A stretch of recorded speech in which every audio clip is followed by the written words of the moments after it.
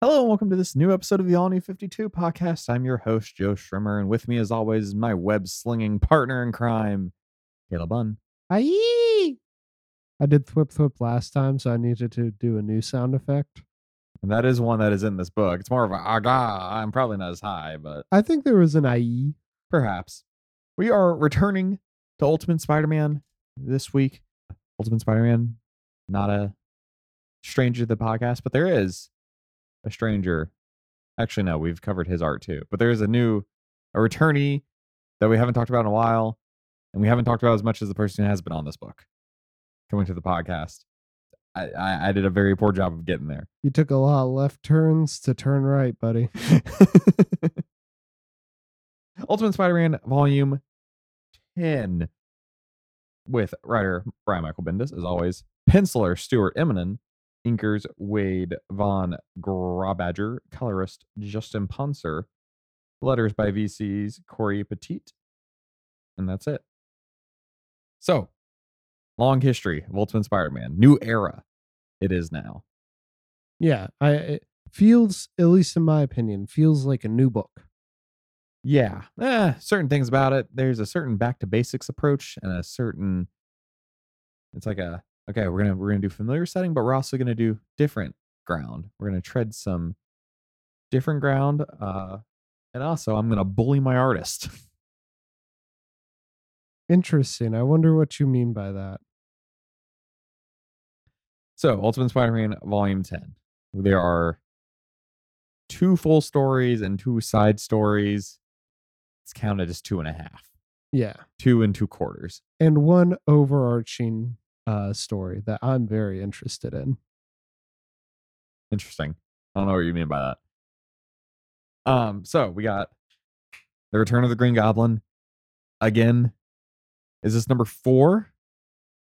Yes. Or 5? So first arc, and then there's all the stuff with Harry, and that's when Mary Jane gets taken to the bridge and thrown off. Then there's Sinister 7.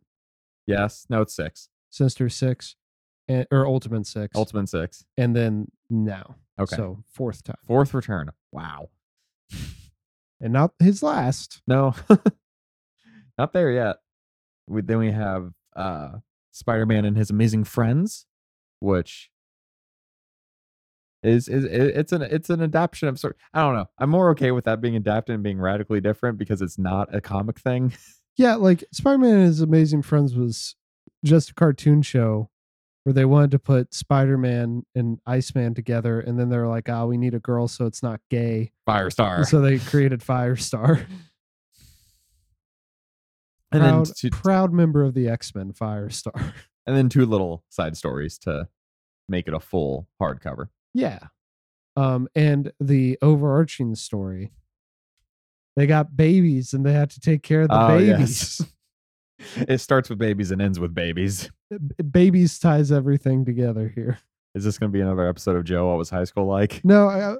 So for our listeners who aren't aware, I was homeschooled, so I never got to have some of the high school experiences. Antics. Yeah, like you get a baby doll or a sack of flour or whatever. Sack of flour is what I got. Yeah, that you have to take care of. I remember friends doing this. Funnily enough, it was always my female friends who were carrying it around. I never saw any of my guy friends actually do it. But, and it's just, I don't know. It's a thing that makes a lot of sense in the... No, the more I think about it, it doesn't, because they're pairing up people with people they don't like. Ideally, in a marriage, you're not going to get with someone you don't like. That part doesn't make sense. That part's bad teaching. But people always complain about they don't teach you real life things in school. This is a very real life thing. It won't apply to everyone. It won't apply to anyone. And also, I don't know. Imagine 20 high schoolers with newborns. Yeah, well, I think... I don't know. I don't think it works if it's supposed to be like, this teaches you parenting. Well, no, I think that could very easily get flipped into see how terrible life is with a kid. Don't have sex so you don't have a kid. Yeah. That I don't support. But just in the sense of know the basics of how to take care of a child. that I think is fine. Even if you don't personally want to have kids, I think that that is a valuable human skill to at least have a little bit of a grounding in. I guess. I don't know. I guess, like, obviously don't let your baby get burned up. Feel like certain things are out of your control at certain points, though. Oh yeah, okay. If we're talking about what actually happens in the story, like no kid is actually Spider-Man. I'm not worried about Oh, kid, yes, obviously. I'm not worried about Mega Red breaking into a kid's place of work, but I don't know. I'd be very interested. This is all coming from a guy who didn't have to do this. So It's a very annoying task. oh, I'm sure it is. Really takes away from everything else you're doing. I guess much like a kid does, but Yeah, I mean that's you have 9 months to prepare and then the other circumstance. and yeah, hopefully you planned it. But Yeah. So, newcomer to the book, Stuart Eminem. He's let's talk about him in our art section as we do. He's not pulling a we have a new artist for the month who's going to have a completely different style. I think he's very aware he does not need to shake up the ground too much in what otherwise has been a very consistent book. yeah, but I think it feels remarkably different It than does. Bagley. He's got a much looser way with the character designs. Like, he didn't completely change up the character designs, but he's not as rigid as Yeah. Bagley was. He's got dark outlines and stuff, and so did Bagley. Bagley was much more detail oriented. Yeah, he has very thick lines, very big heads for all the people. Not big anime eyes, which I was expecting from the cover, which has Spider-Man's like big eyes. That doesn't really translate to the people. But I do think you can see maybe a little bit of at least cartooning influence on here, if not directly anime influence. I really should have checked beforehand, because another thing that's wildly different is the colors are much darker.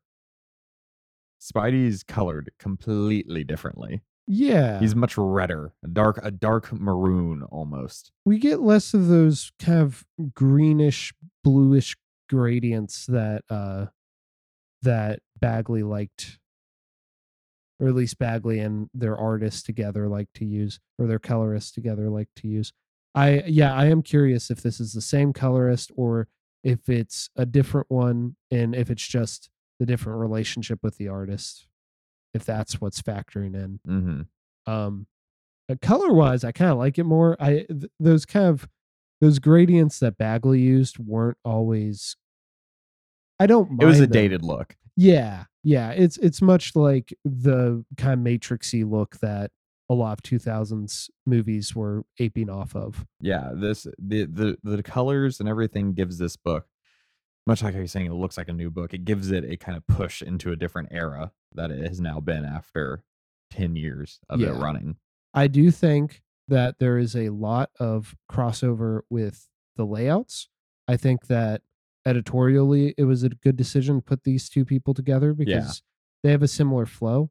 My big 2 points with the art is that well, side note, Kitty's costume is still terrible. I know that wasn't his fault. wasn't his fault, but man, maybe the worst costume of the Ultimate Universe. The only thing I dislike about it is the mask. Like, I don't think the suit's great, but it's not really bad. It's just a terrible mask. The mask is so bad. But I think that it does impact really well. There are moments. The first one I notice is the teacher's like slamming down on her desk, and the whole background is motion lines, which also made me think of anime. Not anime, manga. But you get this in the fights as well. You get a lot of really good impact of either Spider-Man hitting someone or the Goblin slamming down onto a helicarrier. The fights are very good. Yes.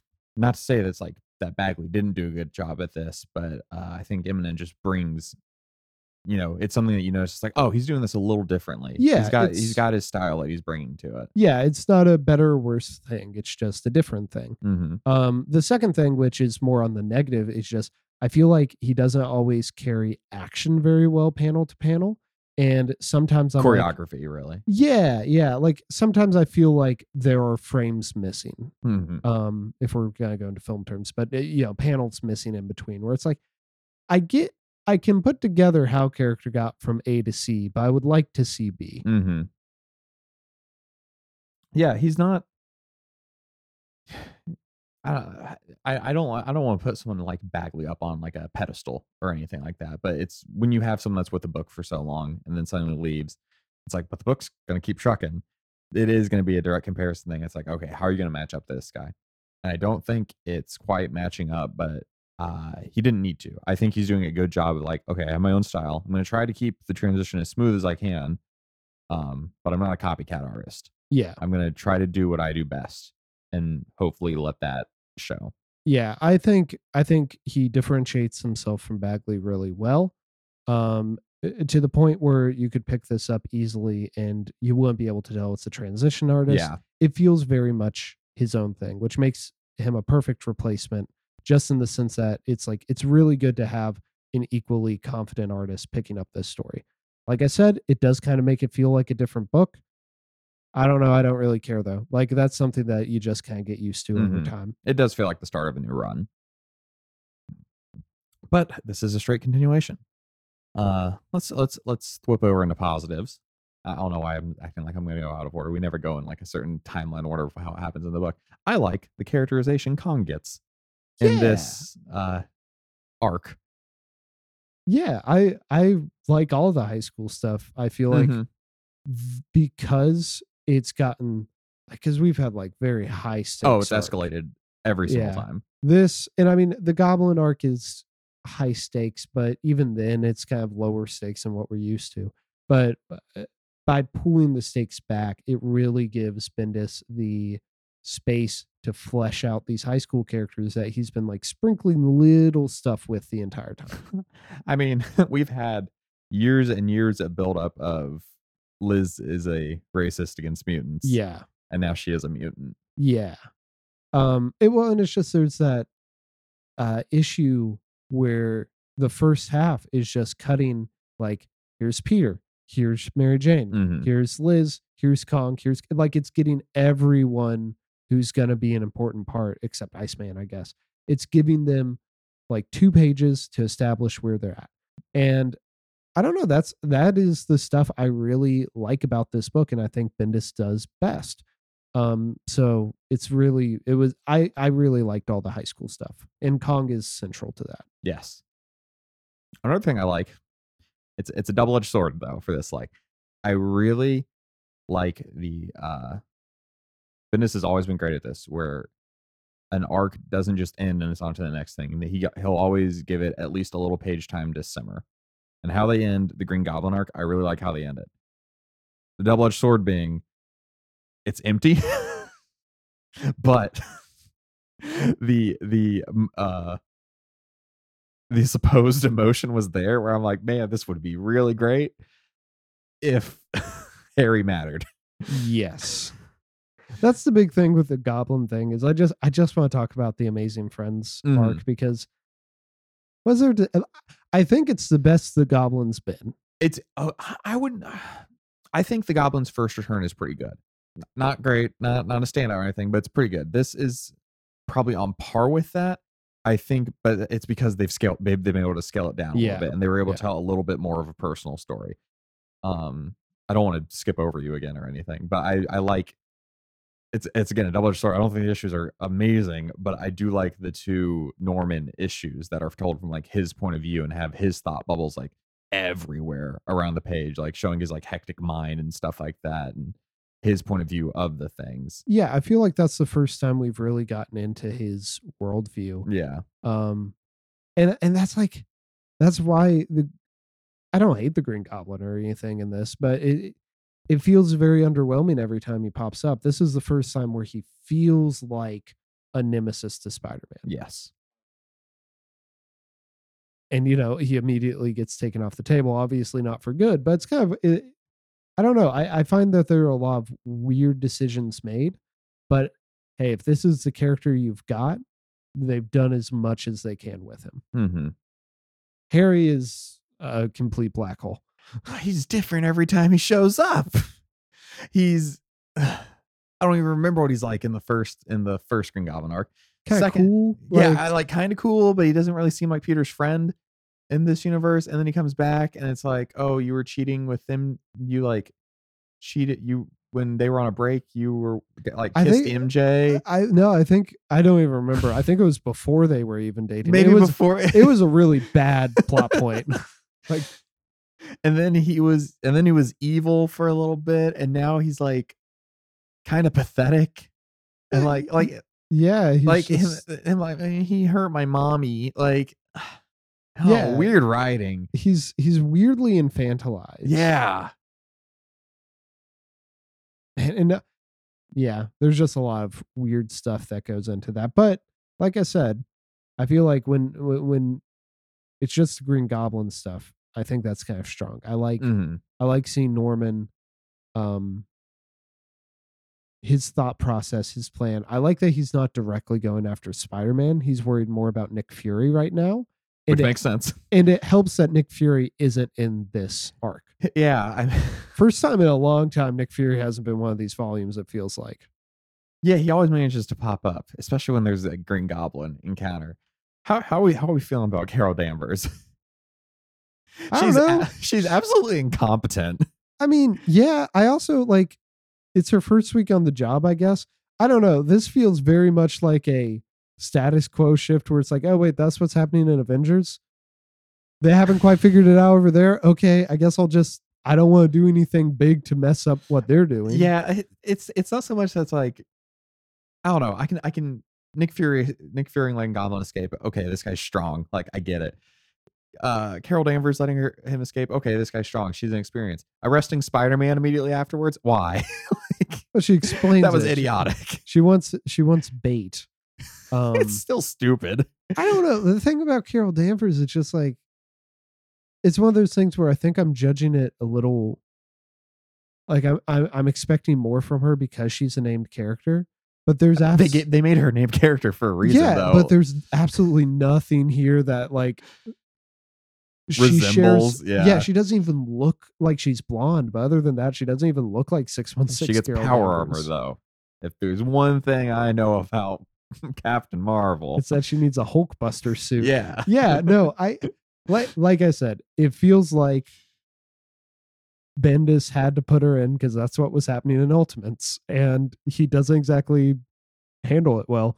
But I don't know. Maybe if I read Ultimates, I'd be like, oh, I can see what he's doing here. I don't know if that's true because Ultimates was always a limited series. Yeah, maybe. I don't know. If that's the case, then yeah, it's just a bad character. I think this might have been a Bagley or a Bendis decision all on his own. Nick Fury being off-world or whatever's going on with him, though, that feels like that's coming from a different book. Yeah, it does. It feels very much like a status quo change that happened off-panel, and I don't think Bendis will have done that. I think the back two issues here, the book really, I think, works really well. I'm not going to say this is when it's at its best, but I think it works really well when it's single issues. Because I think it's when it's using them to break up bigger arcs. This one ends it, so it's not quite doing that, but it's still these are much better paced than they have been in a minute. Yeah, it allows variety. It's a really good place for Bendis to plant seeds that will later grow. And I just feel like you're able to get some fun Spider-Man shenanigans that you don't get if you have to have a plot that's on like a 6-issue schedule. So I really like both of both the Shocker and the Omega Red one. Omega Red is so much fun in this for a person who was just kind of a throwaway villain last time he appeared. I just love that he has kind of this like veneer of like polite professionalism, but he's just tearing apart the Daily Bugle. And then Shocker I think is now I think it's weird that it's Shocker and not there's another bad guy. Yeah, I know who you're talking about. Yeah, whoever that bad guy is. It's kind of weird it's not him. But I love the Shocker's tirade about how corporations are actually the people who control everything. I love how Kitty goes to the police and works out a deal to preserve Spider-Man's secret identity. Like, I think both of those issues, stellar. I like they're giving Kitty good stuff. After the breakup, you think she's just going to be the bitter ex the entire time. No, she like, I don't know, doesn't necessarily quickly get over it, but it's like, okay, we still have a working relationship. We're still kind of friends. Yeah, and I feel like they're setting up. One, I like Kitty and Kong together. I love Kong's comment about how The it's like, self-insert. yeah, I love how he's just like, man, I wish everyone would just admit that Peter's Spider-Man so I could talk to Kitty about it. Yeah. But I also like, I feel like her and Mary Jane have a good setup, especially without Liz there. And Liz's and Mary Jane's friendship never made a ton of sense to me. But I feel like Kitty can easily fill that like MJ's new best friend role. Yeah. Yeah. I was surprised because I didn't remember this trade that much from when I first read it. I was like, this is pretty solid. All things considered, coming off of like a big, just dynamic shift. Pretty solid, all things considered. Yeah, and I like all of the. I like how that back. I really like the last arc. Yeah. There's some stuff about it that I'm like, yeah, we'll see. We'll see if it progresses. If they come back to any of this stuff. But I feel like Magneto's really well characterized.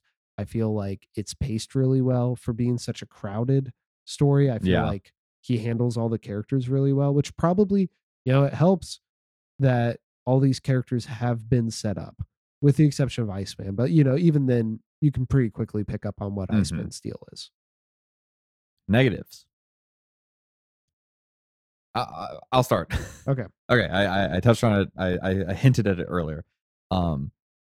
Bendis is at like 100%, like his worst, not assets, quirks, I guess you call it. He's not using thought bubbles. It's just gutters and gutters and tops and bottoms of pages with words where it's like, you're on a TV broadcast, so it's kind of making sense, but man, there's better ways to do this. His back and forth dialogue, just everybody is back and forth. There is no, it's the complaint of like the Marvel movies today where everybody's the comedian, where it's like everybody is just these quick-witted back and forth comments at each other, and it is tiring. I guess my biggest complaint is that I'm not really satisfied with where Liz ends up. I just feel like for a character whose like defining trait really has been the fact that she hates mutants, I feel like we need a little bit more insight into her mind. And like I said, maybe this is something that will go forward. Maybe this is something that carries over into Ultimate X-Men. I don't know. I don't intend to find out. But I wish because she was such a prominent character in this book and because that was her prominent trait, wish we had got a little bit more of that. I think they were trying to hint at like it was fed into her by her mom because her mom had shame that she slept with the Blob. Like, yeah, I'm not sure. That might be reaching, but I think that's what it was. Yeah, I'm not sure. I feel like all that stuff just kind of was a little bit glossed over and definitely could have gone a little bit more in depth. Well, because at the end of the day, it's just another. Man, what was that dumb mutant's name in like Geldof? Geldof. It's just another Geldof thing. It's paced like the exact same way. Well, that's the other problem. Except without the X-Men showing up. Well, no, the X-Men do show up in the end. It's paced the exact same way. Yeah, the big difference is Magneto's there. Yeah. I think another difference with that is that like I really like how Peter talks to Geldof. I think when he immediately hits Liz with great power, listen, it's a bit holier than thou. It's like, you have to tell her. It's like, do you, Peter? How long did you spend not telling Aunt May? Well, and especially, and we talked about this last time, part of it, like the better parts of Spider-Man are about responsibility, but a lot of that's about guilt. Yes. Liz doesn't have guilt. Yeah. Like she has probably a lot of fear about what's going on, understandably. But I would too if I got set on fire. Yes, I would not be a fan of it. But I feel like because of that, like, I don't know, I wish Peter had been able to handle that situation like he had handled other ones. I feel like it's kind of out of character for him. It feels like they're writing him as like he's 4 years older or something. Well, and also it's a bad point. Like maybe this is me being like, everyone who has an X gene shouldn't have to become a superhero. But can't you just live a normal life? No, I don't know. Every apparently strong not. Apparently not. every strong guy doesn't have to go cruising to like stop jerks from at clubs or whatever. Like just They 'cause- all have to become bouncers. yeah. I don't know. It's kind of weird. Because like if I guess that gets into the whole thing about Spider-Man where it's like I think it's good to use your abilities Mm-hmm. for good, but I don't feel like you are required to. And I feel like if you are required to, it takes away from your like heroicness. Mm-hmm. But yeah, trying to think of anything else I have. I don't know. I was pleasantly surprised by how solid this one was. yeah, I think the uniting negative I have with both of these is just that I feel like they leave a lot of stuff on the table at the ending. Mm-hmm. The deaths of both Harry and Norman just don't leave an impact. Liz, It's like I get what they were trying to do with Harry, but man, he's just been such a nothing character. yeah, it's And it's like you think it's going one way, and then he just dies like in like 2 panels. uh-huh. Yeah, I really that's making me wonder now if there's another ending originally and editorial stepped in. I wonder. It But- seems like it's going one way, and then it just doesn't. Yeah. In general though, I like this. I like more low stakes street levels. I mean, he was fighting the Kingpin last arc. He remains street level, but yeah, I like it when he's not I like this Spider-Man more than like Clone Saga Spider-Man. Mm-hmm. Even though we both agreed the Clone Saga was pretty decently done last time. You mentioned something about bullying the artist.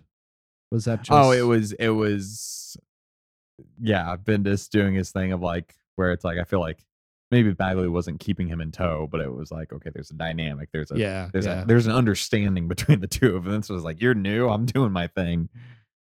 Yeah, but also like at this point, the artist should know what he's getting into with Yeah. Bagley, or not with Bagley, with Bendis.